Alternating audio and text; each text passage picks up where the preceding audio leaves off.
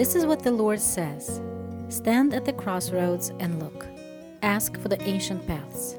Ask where the good way is and walk in it, and you will find rest for your souls. Hello, friends, and welcome back. Before I start on today's topic, I'd like to do a little follow-up to the last talk I had about Ted the plumber. And I forgot to mention this, and this was one of the biggest lessons that I got out of this whole experience of knowing Ted and going to his funeral and then pondering in the Spirit the lessons that God was teaching me. One great lesson was that I was really feeling called to be on my deathbed daily, to surrender life daily. And the thought that I had that was so helpful to me was this. I want to be on my deathbed daily so that when the time comes for my spirit to leave my body, it will be familiar territory. That was the feeling that I had, the thought that I had, that I really want to surrender so much, so regularly, that when the time comes, and we're all going to cross this border at some point, unless the Lord comes, at some point our spirit's going to leave our body. That may be in a surprising way, or it may be slow in coming. But I want that to be familiar territory. There's a regular surrender that just goes on. And the transition from life on this earth to what comes next is one that is familiar. A constant saying, Father, into your hands I commit my spirit. A constant letting go, not grasping to things that are not eternal. I want to surrender daily so that, as others have said, when the time comes to die, the only thing left to do is to die. It can sound a little morbid, all this talk of death. And yet, Jesus talked about it a lot, because God's way is this eternal life follows our death. When we're living by the Spirit in the kingdom of God, this eternal, abundant, overflowing life is always the result of the planting of this seed in death. There's always a harvest, a good harvest, if we persevere. As a matter of fact, I've been thinking about doing a teaching on harvesting in the Scriptures because the Lord often uses this image of harvesting when talking about spiritual things. And it is very often the case that we sow a seed in a hard situation, and the result is something really good. In Hebrews it says, there is a harvest of righteousness and peace for those people who have allowed themselves to be trained by hardships. So we plant seeds in hard times and reap good things at the time of the harvest. Well, today we're going to have the first of what I think will be several such talks spread out over the coming months or years, because it can really go on and on and on for a long time, and we'll just take our first step today. We're going to look at God's character and His promises. John Bunyan wrote a book called Pilgrim's Progress, and some of you may have read it or have heard of it. If you haven't, I encourage you to try to track down a copy of it and read it. It's very good. The plot centers on the journey of a person, a man named Christian, from his hometown, the city of destruction, to the celestial city. And so this is an allegory. It's a story about what it is to be a Christian and to walk on the path of righteousness from where we are to God's heavenly city. And one part of the story that I want to point up in this context is, as Christian is walking along the path that God has for him, he comes to the Slough of Despond. A slough is a swamp. That's an English word for a swampy, low, wet area. And this is what one of the characters says about this slough of despondency. Despondency is hopelessness and just giving up all thought of being saved. And one of the characters says, this miry slough is such a place as cannot be mended. That is, there's no fixing it. It is the descent whither the scum and filth that attends conviction for sin doth continually run, and therefore it is called the Slough of Despond. For still, as the sinner is awakened about his lost condition, there ariseth in his soul many fears and doubts and discouraging apprehensions, which all of them get together, and they settle in this place. And this is the reason for the badness of this ground. So this image is really, really good. It's a low spot in life where all of these doubts and apprehensions and difficulties, discouragements, they all flow down into this low area, and it becomes a swamp. And Christians walk through it. I imagine that everybody listening to my voice at some point has been in something like the Slough of Despond, this swamp of hopelessness. We're awakened about our lost condition, and yet there are fears and doubts, discouragements and worries. They all come together and they settle in this place, and we go through it. And it's hard. Well, the character, Christian, is down in this slough. He gets down in it because that is the path that God has for him. The path to the celestial city runs right through this bad ground. And when he's down there, he starts to be hopeless, that there's just no way out of this. And a character comes up to help him in this slough of despond. And the character says, I can't really get you out of there, but what you need to do is feel around with your feet down in all of this swampy muck. Feel with your feet, and you'll feel that there are some steps down there that were put there long ago because the Creator knew that this ground was going to be bad, and He put steps down underneath there. You can't see them, but if you feel around with your feet, you'll find these steps, and then step on these steps, and then walk out of this despondency, come up out of this difficult ground. And in this allegory, those steps that the Creator has put in this bad ground, those are the promises of God. And this image is wonderful. As we are caught in hopelessness and despair, discouragement, doubts, and fears, God has put His promises there for us, and they are rock solid. And if we stand on those promises of God and step on them, they'll lift us up and out. So I come back to that image pretty regularly. If I'm not in the middle of a difficult time, I'm often working with people who are in really difficult times. And as I talk to people and pray for them and with them, very often I'll pray, Lord, what is your promise for this person? What is the scripture that you have for them? What is the thing that is solid, regardless of where they are in life? What is the thing that you have for them that they can step on? Your promise for them. And this leads me to another thought that I've had, and I think I shared it before. There's this question, where is our faith? Our faith should not be in our ability to understand or to do the will of God. When I was a young believer, I used to think, how can I really know God's will? When I pray for an answer, how would I really know? Because I'm so imperfect and so fallen. And in that case, I was putting my faith in myself. I was putting my faith in my weakness instead of in God's ability to break through my weakness, to speak unmistakably. He can do it. I mean, I can't, but my faith needs to be in Him. And likewise, our faith should be in God, in His character and His promises, not in ourselves or our ability to understand or to do. Our faith is in Him.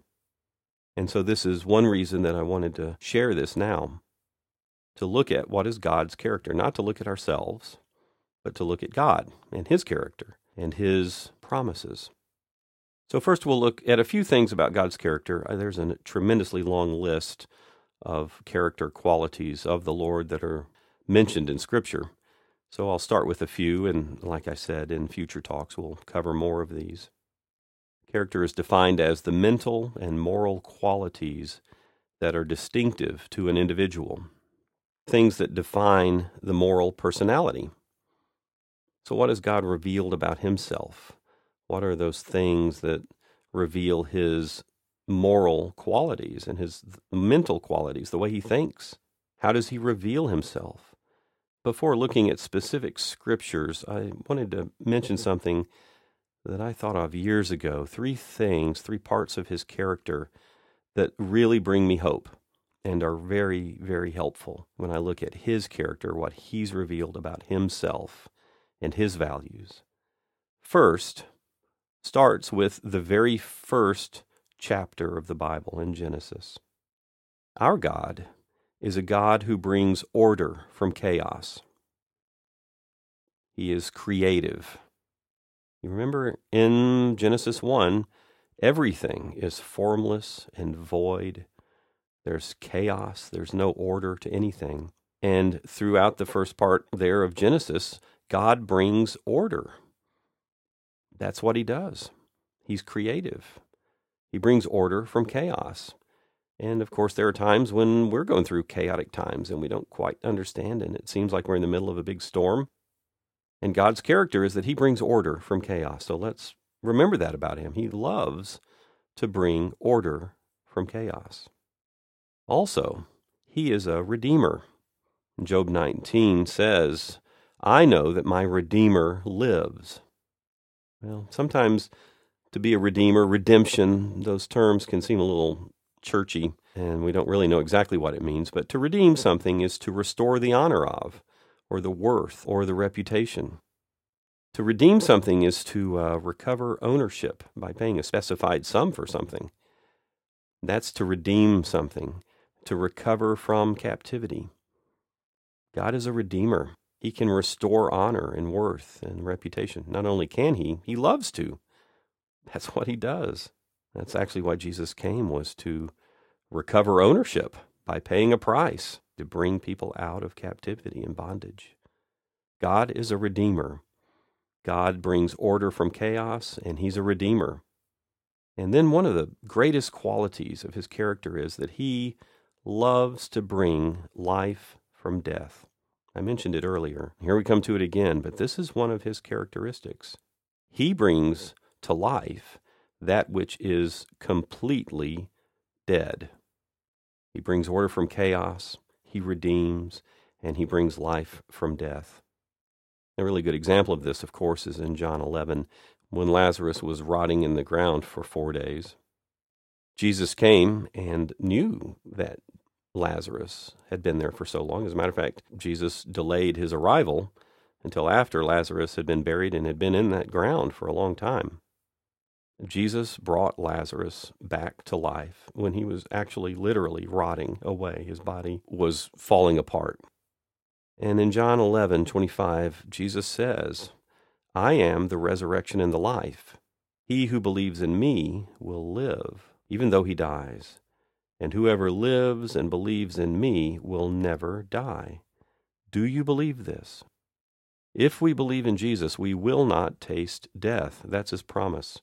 And that's a promise that comes to us in all the Gospels. Matthew, Mark, Luke, and John all talk about the fact that followers of Jesus are not going to taste death. And the Bible says that Jesus tasted death for us. And it's really remarkable and beautiful, God's character. I'll say them again because they're really important and very helpful. God brings order from chaos. He loves to redeem that which is lost. And he loves to bring life from death. Another one of his characteristics is wisdom. I'm sure you've thought about it. I'll just say a few words here about how wise God is. In Romans 11, Paul writes, Oh, how great are God's riches and wisdom and knowledge. How impossible is it for us to understand his decisions and his ways? And that's from Romans 11. How great is God's wisdom. Wisdom is the ability to see clearly every option in a situation, and then to devise a pathway for perfect results, and to achieve those results in the most perfect ways. That's what wisdom is. To see all the options and to make a way for just the perfect outcome. God is wise. He understands it all. We don't. He does. One of his characteristics is that he is wise. Another way to say this is, God makes no mistakes. He's so perfectly wise that he can see everything. And he's a really good shepherd, and he will find that way through without making a single mistake. He is perfectly wise. Those of you who are parents will really understand this. If you have a child, that child doesn't see nearly as much as we do, just based on our experience. We know how things are going to go. We understand different things that are affecting certain situations, and our children don't understand those things. So in that sense, we are more wise than our children. And as we grow up, we hopefully become more and more wise. Well, God created everything. He doesn't just have to experience things to learn. He knows it all. He made it all. He understands the way things are perfectly. He sees it all perfectly. And we need to put our faith in His wisdom, not in our weakness, because He is a wise and loving Father. He is so wise. He never makes mistakes. All right, well, moving on, those were some of the characteristics of God, but I'd like to now look at some of the promises. I'm scrolling through my notes here, and I have another 8 pages of characteristics of God. Eternal, omnipresent, immutable, omnipotent, holy. I'm going to talk about all of those, but let's look at promises here. And I'll start with Colossians chapter 1. This is a scripture that's been meaningful to me for quite a while now as I visit lots of different churches. You remember in Colossians, Paul is writing to the church at Colossae, and he's never been there. He's never visited them. But he loves them, and his dear friends have been there working with that church. And Paul writes in Colossians chapter 1, "My purpose is that you may be encouraged in heart and united in love, so that you may have the full riches of complete understanding, in order that you may know the mystery of God, namely Christ, in whom are hidden all the treasures of wisdom and knowledge." And this is why I'm sharing with you. I really hope that you'll be encouraged in your heart and that you'll have a better understanding of the riches of God. And His promises are so helpful because not only do we need to understand His character, but also His promises. What has He promised to do? What are the things that He promises to us? And in 2 Peter chapter 1, Peter talks about this. Let me quote verses 3 and 4. "God's divine power has given us everything we need for a godly life through our knowledge of Him who called us by His own glory and goodness." Well, part of the reason I'm talking is so that we'll have more knowledge about Him who called us. And He called us by His own glory and goodness, not our glory and goodness. We don't have glory. We don't have goodness apart from Him. Verse 4, "Through these," meaning through God's glory and goodness, He has given us His very great and precious promises, so that through them, through these promises, you may participate in the divine nature, having escaped the corruption in the world that is caused by evil desires. Now take a minute to look at this. Peter is saying that by God's glory and His goodness, by His own characteristics, by His character, God has given us promises. And the reason He's given us these promises is so that we can participate in His nature. That's why He's given us promises. Not so that we'll get through a hard time and then go back to living our own life, our sinful, empty human life. He's given us promises so that we can escape the corruption in the world that is caused by evil desires. So that's an image of this slough of despond, or the swamp of hopelessness, corruption in the world that's caused by evil desires. He's given us these promises so that we can participate in His nature. Not only are we set free, we actually step into His righteousness. We put on His righteousness. We share in His right living, His divine nature. That's what He wants. That's why He's given us great and precious promises. Now, the thought comes to me now, if you're looking for a scripture to meditate on, maybe this is a good one for you. 2 Peter chapter 1, verses 3 and 4. "His divine power has given us everything we need for a godly life through our knowledge of Him who called us by His own glory and goodness. And through these, he has given us his very great and precious promises, so that through them you may participate in the divine nature, having escaped the corruption in the world caused by evil desires. I feel like I could talk for another hour on that, but we'll move on. So the first promise I want to look at here is in Hebrews 13. And the writer of Hebrews says, "Keep your lives free from the love of money, and be content with what you have, because God has said, 'Never will I leave you, never will I forsake you.'" This promise that God will never leave you, he will never forsake you, is given here in the context of concern about not having enough money, a lack of contentment. Isn't that interesting? People are just so concerned about having enough money.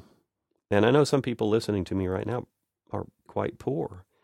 And maybe this is a very real need that you have. But I encourage you, you keep your life free from the love of money. And you ask God to teach you how to be content with what you have, even if it's very little. You remember Paul said that when he had very little or when he had a lot, he had learned to do everything through Christ who strengthens him, whether well-fed or hungry.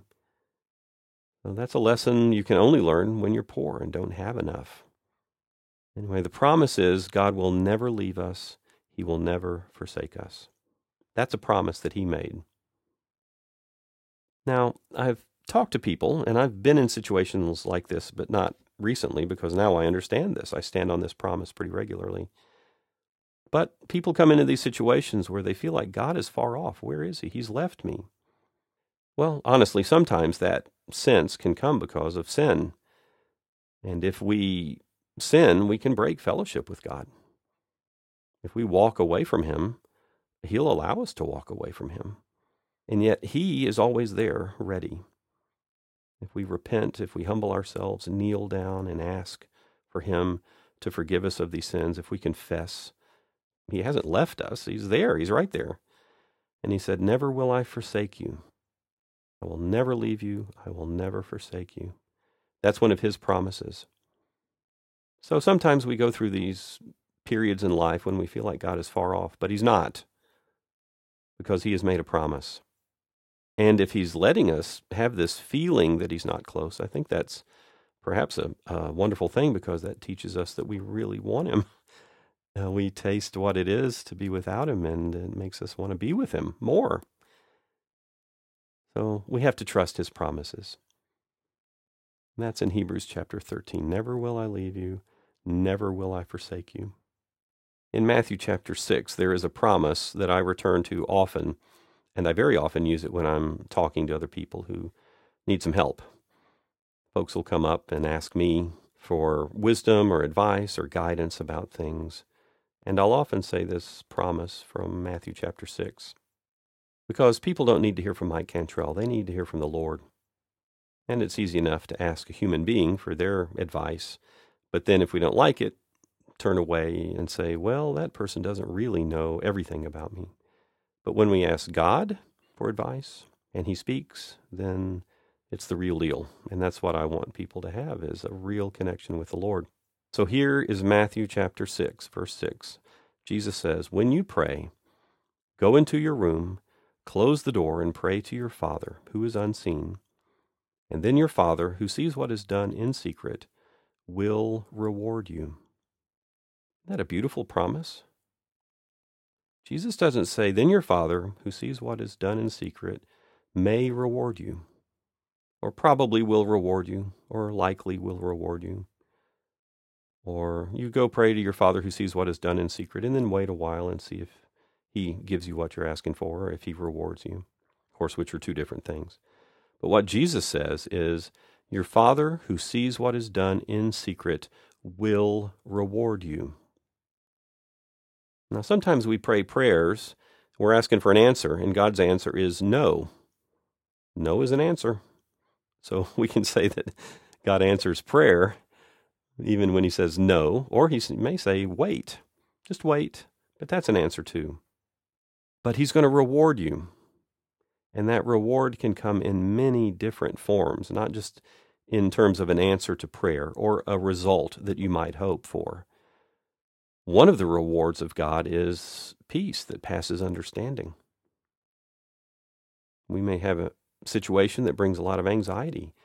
God, what is going on? I'm not sure. I need wisdom. I hope to see these things. What's going on? And the reward may be just a peace that goes beyond all those questions. God is going to reward you. We need to be willing to receive whatever reward He gives, but the promise is that God is going to reward you. So when you go into your room and close the door and pray to your Father who is unseen, when you do all of this in secret, God sees it and He will reward you. Go in with that attitude. It's His promise. It's not selfishness on our part. He's promised this. That's a promise of a loving Father.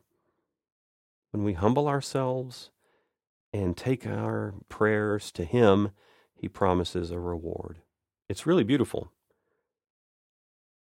We don't deserve it. We definitely do not deserve it, and yet He has promised it. That's a beautiful thing. Now, He also promises other things, many other things. In Matthew 7, we read Jesus saying, "Not everyone who says to me, 'Lord, Lord,' will enter the kingdom of heaven, but only he who does the will of my Father who is in heaven. Many will say to me on that day, 'Lord, Lord, did we not prophesy in your name, and in your name drive out demons and perform many miracles?' And then I will tell them plainly, 'I never knew you. Away from me, you evildoers.'" Now, why do I put this on this list of the promises of God? Because not all of His promises are on the positive side. Not all of His promises can make us feel secure and warm. Jesus is telling us the truth, and He promises to say to people, "I never knew you." And look at this in Matthew 7. These are church people. He said many people are going to say this to Him. "Lord, did we not prophesy in your name, and in your name drive out demons and perform miracles?" Wow, those are church folks, right? But Jesus says, not everyone who calls me Lord is going to actually enter into the kingdom of heaven. It's only the people who do His will. That's the people that are going to enter into heaven. Another place Jesus said, "Why do you call me Lord, and yet you don't do what I say?" And that is a very legitimate thing for the Lord to say. Be like your boss if you're at work and your boss says, "Why do you call me your boss, but you're not following my directions? I'm not actually your boss then." And Jesus is saying, I'm not your Lord if you're not actually following my direction. Now, how do we get around this question of how people will say that they had prophesied in His name and done miracles in His name? I have a couple of thoughts about that. They could be wrong.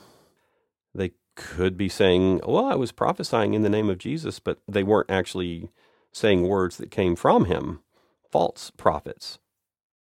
Some of them may have been trying to make money or have fame as spiritual leaders and using the name of Jesus in vain. That is, that they were calling Him Lord, but they weren't actually following Him. Jesus says that there are false prophets that can perform miracles that would deceive people, even could deceive the elect if that were possible. So there's a lot of false prophets and false miracles out there. What's the key here? Jesus is promising that there is a judgment day. And He's promising that He doesn't show favoritism. And He's promising that He will say to people plainly, "I didn't know you." He's promising that this day is coming. Now, some of you may feel uncomfortable hearing this, and I think you may be tasting the fear of the Lord, which is the beginning of wisdom. Our God does not show favoritism, and it is very clearly possible to be involved in, quote, Christian ministry and not know Jesus. There are going to be a lot of broken people those days. I've been thinking about doing a sermon entitled "Many," There are quite a few places where Jesus uses this word. He says, many are called, but few are chosen. And here he says, many will say to me on that day, Lord, didn't we do all these things in your name? And he'll say, I didn't know you. That's a promise from Jesus that stands on his character, his righteous character.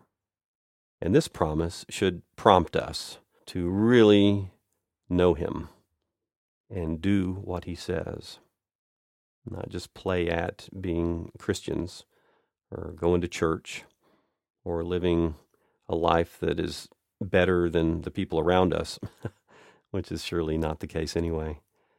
We really need to know the Lord and obey him, because not everyone who calls him Lord is actually in the kingdom of heaven. So here we come to it again, the thing that you'll hear my daughter say at the end of this talk. Jesus said, now that you know these things, you're going to be blessed if you do them.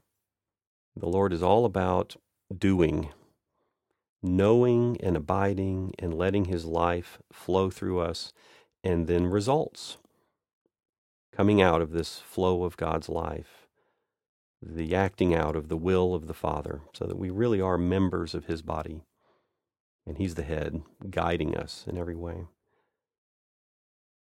So just to close up and wrap up a few thoughts, a reminder that our faith is not in our weakness. Our faith is not in our ability to hear well. I encourage you, please do not put your faith in yourself. Don't put your faith in your weakness. Do not put your faith in your ability to hear the voice of God. Our faith is in him. Our faith is in his strength. Our faith is in his character. Our faith is in his promises. Put your faith in him. Take your eyes off yourself. Don't even think about yourself. Put your faith in him. And this is the God that we serve. A God who has a character that is right and strong and true, and a God who gives promises so that we can escape the corruption of this world and walk with him. This is the God we serve, and there is no other. Friends, until next time, I do pray that God will continue to reveal to you his ways and his will, because his ways are good. They're really good. And they always bring peace to the soul. Amen. Jesus said to his disciples, now that you know these things, you will be blessed if you do them. Thank you for listening, and God bless you all.